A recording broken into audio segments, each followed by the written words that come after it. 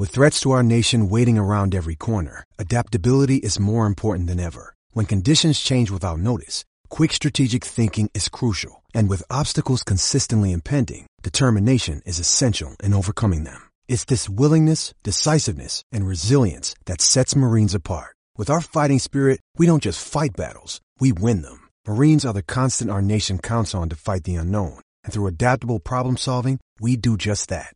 Learn more at marines.com. All right, here we are. We're back. It's Brett Ballantini here on the Southside Sox podcast. Not sure exactly what we're going to be calling it going forward, but this is our podcast. And I believe, I'm not sure, Scott, if you were ever on the Southside Sox podcast, so it may be debut, but I am here talking White Sox offseason with Scott Reichard. Yeah, this is my debut on Southside Sox. Right. And I'm honored to be here. So, excellent. Well, it's early in the postseason, early in the off season. We're not even done with the postseason as the World Series is about to begin tonight. And Scott, so let's just talk a little bit about, I guess, the surprise firing of Ricky Renteria, and maybe just a little bit of your thoughts. I know lots been discussed already about, I guess, maybe the kind of guy, if not the guy, you'd like to see be the 2021 manager for the White Sox. Yeah, well, I mean, it would have to be someone that's very well versed in analytics. It would have to be someone that's new age, that really relates to the players in the clubhouse, that knows how to put a teaching program together and can relate to all the young people there. And I don't have much more than that. I think those are the main things that the new manager is going to have. Well, let's jump into the key issue, I guess, here, given the fact that it seems like, well, I don't know, the handicappers out there seem to think a certain tainted manager from down in Houston might have the inside track on this gig, which might even precipitated the firing of Renteria, because we still really haven't figured out why he was dismissed, given the endorsement and joy over him making the playoffs from GM Rick Hahn just like a few weeks ago. AJ Hinch, what is your feeling about the prospects of the White Sox hiring a guy with, I guess you'd have to say, a bit of a checkered past, both with in terms of his results, given his debut as a manager wasn't so good, and the fact that there's just this scandal cloud maybe sort of hanging over him. How do you feel about that if he is indeed the guy with the inside track? Well, he's the guy that I think will end up getting the job. Hopefully it's not La Russa. But I have mixed feelings about him as a man. I think he's a good manager regardless of the cheating. And I know that he has a degree in psychology from Stanford, so maybe there's a Kenny Williams connection there.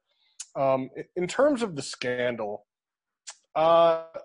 I don't know what I would have done if I was in his position. And I think that's fair for anyone to look at when they're trying to think of his fault as a manager in that situation, okay? So this is what I mean by that.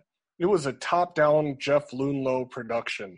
And if your general manager, your boss, has put in a cheating program while you're the manager, and the players are all doing it and seeing success and enjoying it, supposedly, what exactly was Hinch supposed to do about it? He broke the monitors a couple times. If he wanted to step down and quit, is he going to be a whistleblower about it? Is he going to tell the whole league? My thoughts are, as far as any of us know, half the league or more could have been doing this and just not gotten caught. It might not be such a unique thing to the Astros. It might be something that, I mean, we know Boston got caught doing some version of this. I have my doubts that Boston and Houston were the only teams doing it. And so if A.J. Hinch wanted to be a whistleblower, he wanted to quit the Astros, tell the league about it, it's quite possible the man would never have a job in baseball again. And so because of that, I think he was between a rock and a hard place. And I'm not letting him off the hook for it. Maybe quitting would have been the best thing to do. And maybe, I don't know whether you tell the league about it or you just quit and be silenced about it. But I don't think he had a good choice, because no matter what, if I think he I think if he quit, then he might not have gotten another job in baseball again. So he showed his displeasure with it, but in the end, if the general manager wants to do it, maybe even the owner, probably. What do you do about it? What do you think, Brett?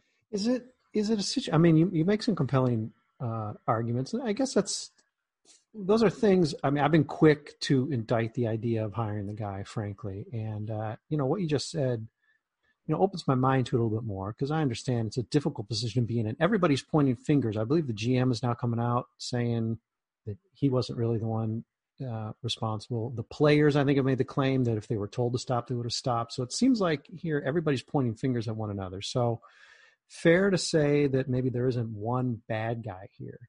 Maybe a way to maybe reframe the question is this a guy we need to be focused on hiring? And I guess whether or not we like it, whatever's going to happen happens. And if there's a Stanford connection with Ken Williams, all right, well, so be it. Is it sending the right message even to your own team to snap up this guy, no matter how good you may feel he is, virtually immediately after he is available? Is this guy, is he a person, a rock in a hard place or not? Is he a person who should be snapped up, literally perhaps hours after his suspension is lifted? Is there any logic to him having to actually make his way back into the game? I think so. I generally believe in, if you serve your time, you get a chance for a fresh start. And I think it would be fair to ask the same questions to Yasmani Grandal and Alex Colomé, who are both popped for cheating too, just cheating in a different way, right? I mean, teams all over the MLB are hiring people or signing players that have cheated in some way. The Sox signed Dallas Keuchel too, and even though he was on the pitching end of it, he was still on a team that was cheating. Are you going to say no to George Springer in the offseason? Obviously, he's expensive, but are you just going to draw your line in the sand that we will not have anybody that cheated the game in any way on the White Sox from now until the end of time? No managers, no players that did steroids, no players that took place in sign stealing, none of that? I mean, because you're putting yourself at a giant competitive disadvantage if that's true. And my second point about Hinch is, even though the Astros as an organization really embraced analytics, especially on the pitching side of things, when pitchers got to the major league club, under A.J. Hinch, they had a system that really got the best out of the arm talent that they had. And that's the main reason that I'm intrigued with them. I want the Sox to build a program that could really get young arm talent to develop, like Garrett Cole did. Verlander wouldn't be the best example because he was an older player, but he got to the Astros and pitched as well as he had in his entire career. And I don't think that's by accident. So, that's why A.J. Hinch is my top choice, and I understand the reservations about him and the questions that some may ask, but I'm willing to forgive. Is it fair for me to ask, again, as a guy who still probably wants to find any way possible not to, again, whether this is a childish attitude or not to hire the guy seconds after his suspension is lifted? Is it fair to assume that there are other guys out there, whether they've been managers or not, still fulfilling Rick Hahn's somewhat broad definition of a guy who's been involved in some way, maybe on a coaching staff in some way, in the playoffs, I guess in the relative recent past, let's say the last 5-6 years, who might have that, as you very well outlined, certainly with the pitching, Hinch's background and analytics and success in getting the best out of guys.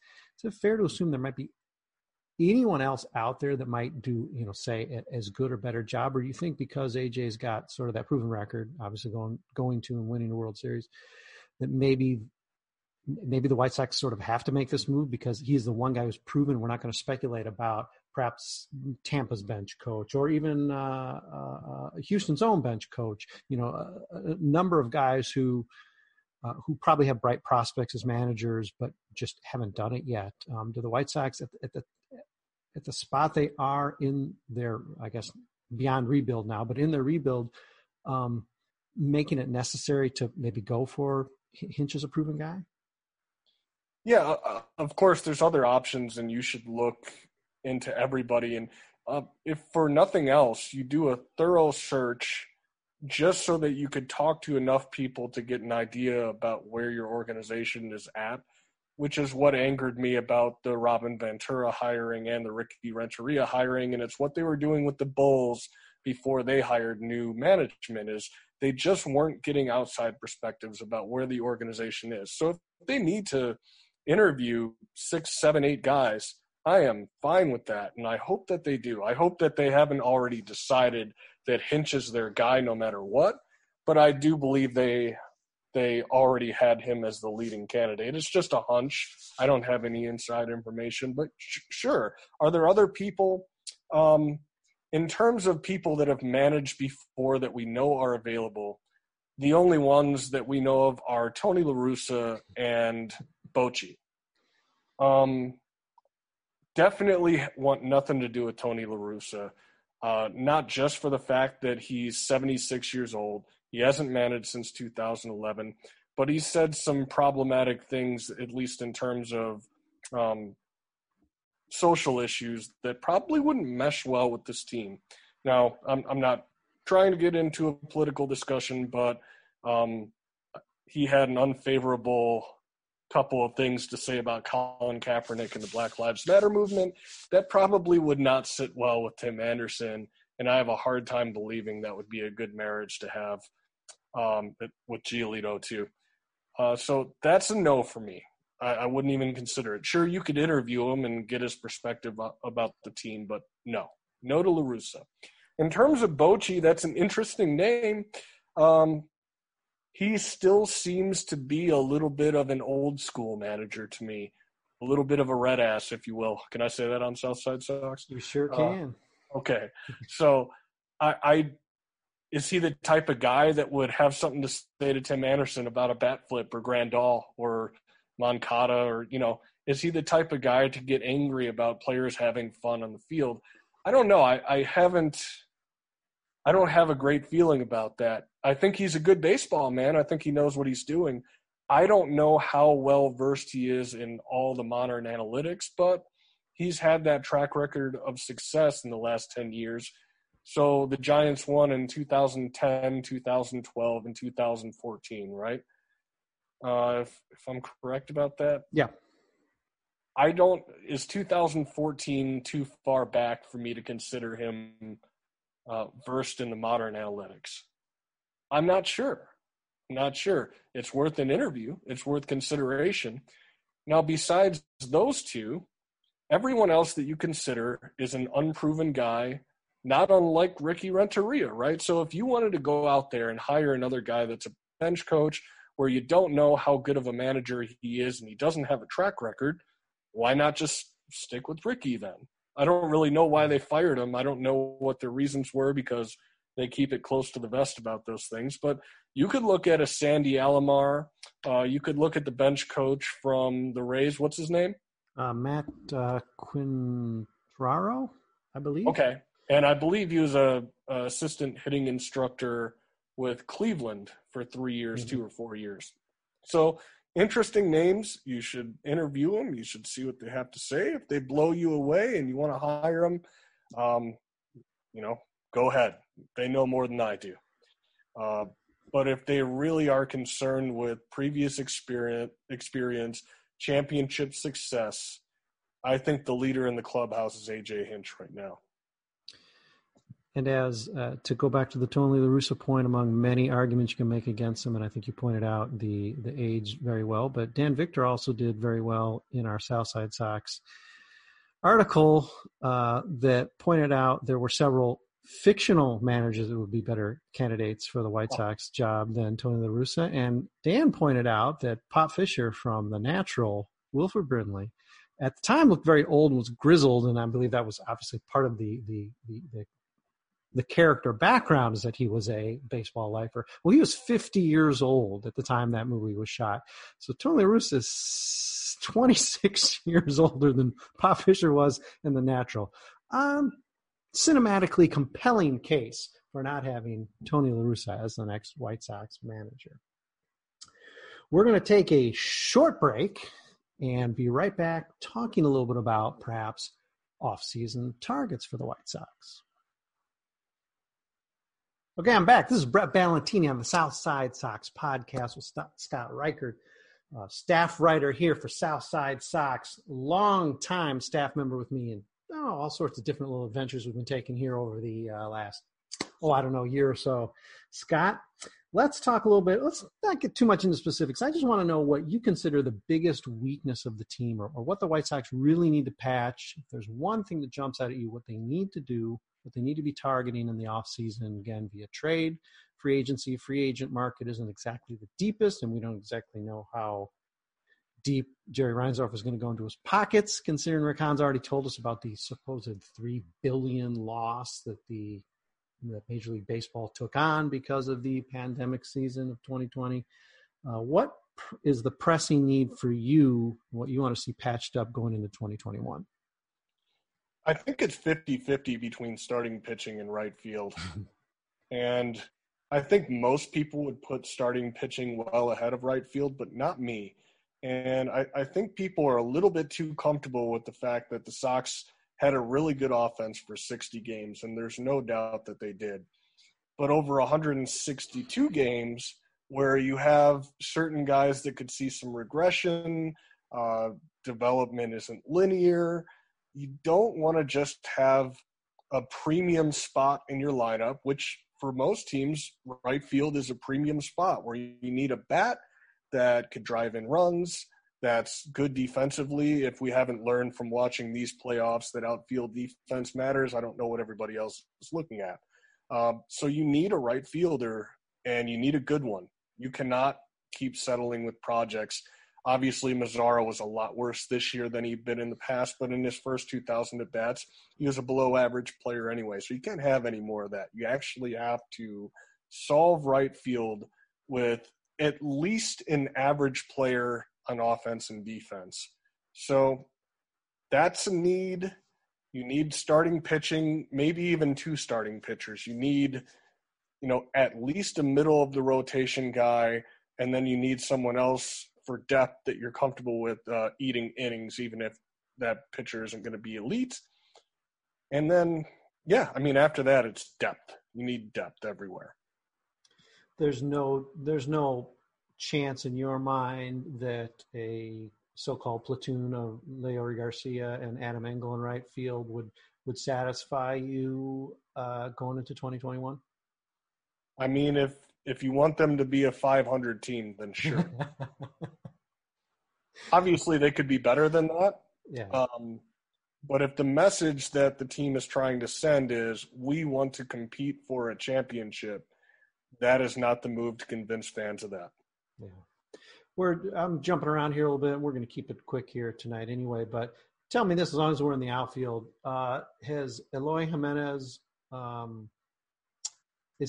should he be playing left field ever again? I mean, as a regular, obviously, if you want flexibility, have a guy get out there. But as a regular, as a starting fielder, should he be out there opening day 2021? I mean, I think I'll make a lot of Sox fans angry for saying this, but no, he shouldn't. You don't want to make a guy that young your full-time DH, and I completely understand that. Now, if Eloy was just merely a below-average left fielder, I would say, fine, leave him out there, let him be Manny Ramirez. Mm-hmm. But the problem is it's not just that he's a below-average left fielder.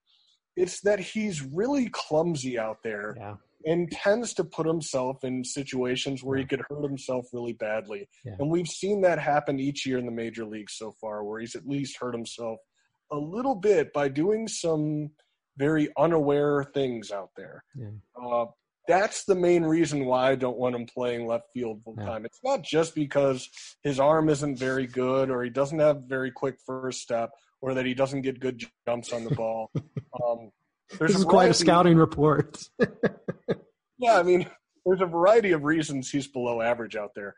But he just has a general lack of awareness of where he is on the field and some clumsiness out there. Eloy, if you're listening to this, I'm sorry, man. I love you. You're a great hitter. But just in terms of the defense, it's dangerous for him, I think.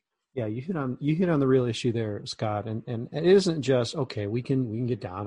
He's not good. He's not going to improve. All the stuff you laid out there is all legit, But you're right. I think you could live with a guy who just doesn't get the balls. I mean, we got Luis Robert in center field, so you don't need to have a guy who covers all of left field, as we saw comically play out during the season.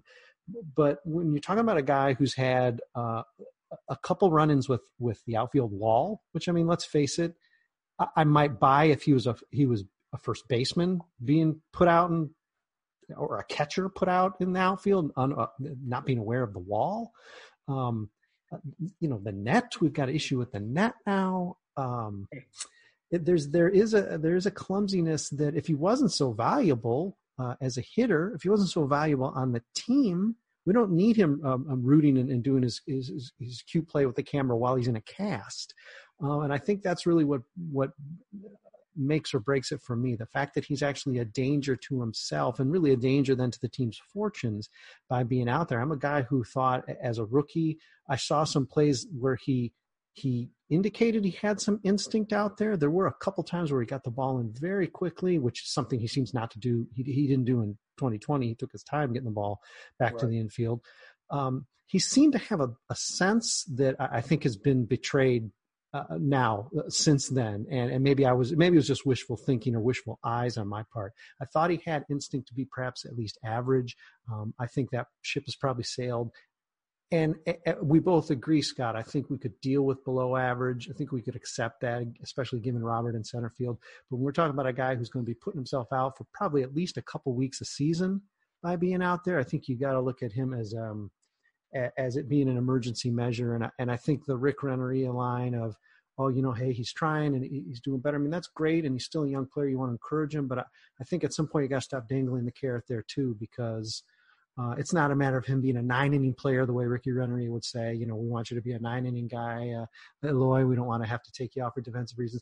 I think at this point you got to look at him as a guy. He's a danger to himself on the field. And I hate to say that, but he scares me and he scares the fortunes of the team because he could be out for a significant period of time, just, I don't know, chasing a fly ball. Yeah, and those two-week injuries can turn into season-long injuries just real quick. Yeah. And it's not just about him getting hurt either. Again, I mentioned the outfield defense that you've seen in these playoffs so far. And it's not just these playoffs. If you look back to the teams that have competed for championships in the last at least half a decade, you are seeing very, very good run prevention out there. I think that would date back to the World Series championship. I think that was 2015. Going back to the Royals, great outfield defense. The Cubs had really good outfield defense. The Astros in 2017 had good outfield defense. The Red Sox have outstanding outfield defense. I'm not so sure about the Nationals last year, but I didn't think it was bad. And then this year, both teams that are in the World Series have outstanding outfield defense.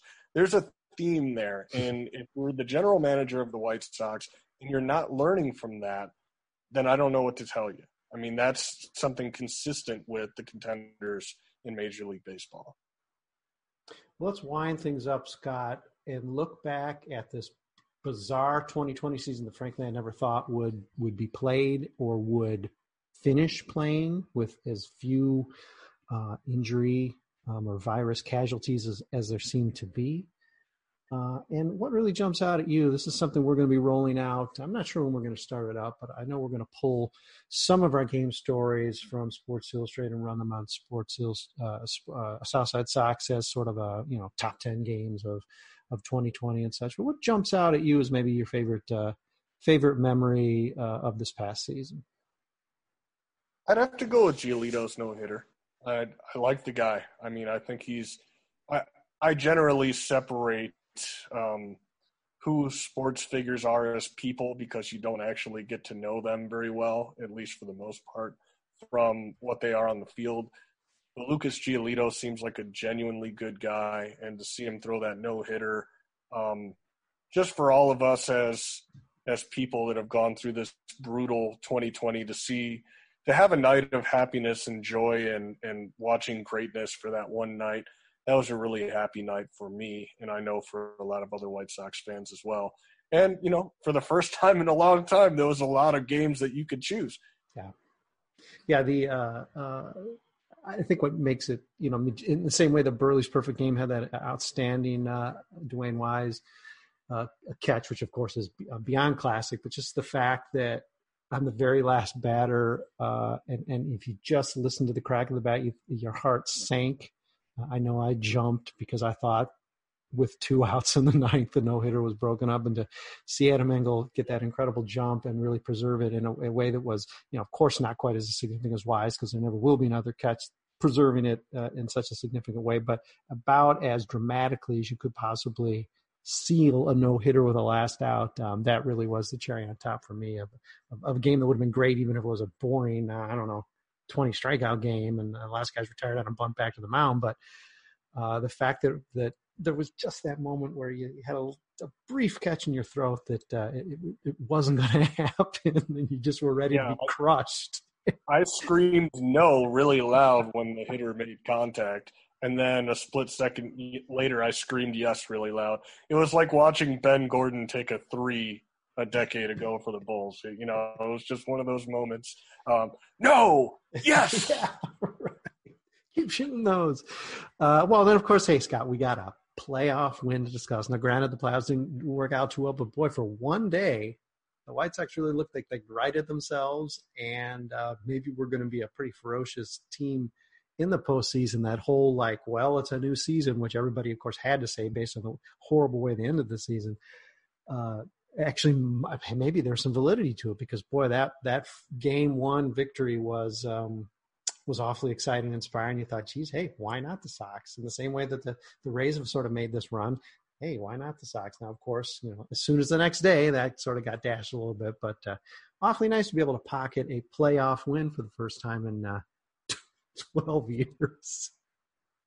Yeah, it was great, especially because in that first game, Abreu just had a monster game, and it was like watching a proud father just have his moment in the sun, and hopefully there will be more of that to come. But seeing him hit the bomb in game 1 and come up with clutch hits, and seeing Giolito dominate the way that he did in that game, I mean, it looked for a second like he might have had a perfect game against the A's in that one. So.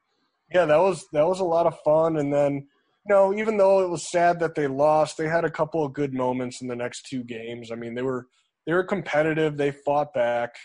I thought maybe Ricky panicked taking Dunning out in the first inning of game 3, but I understand why he did it.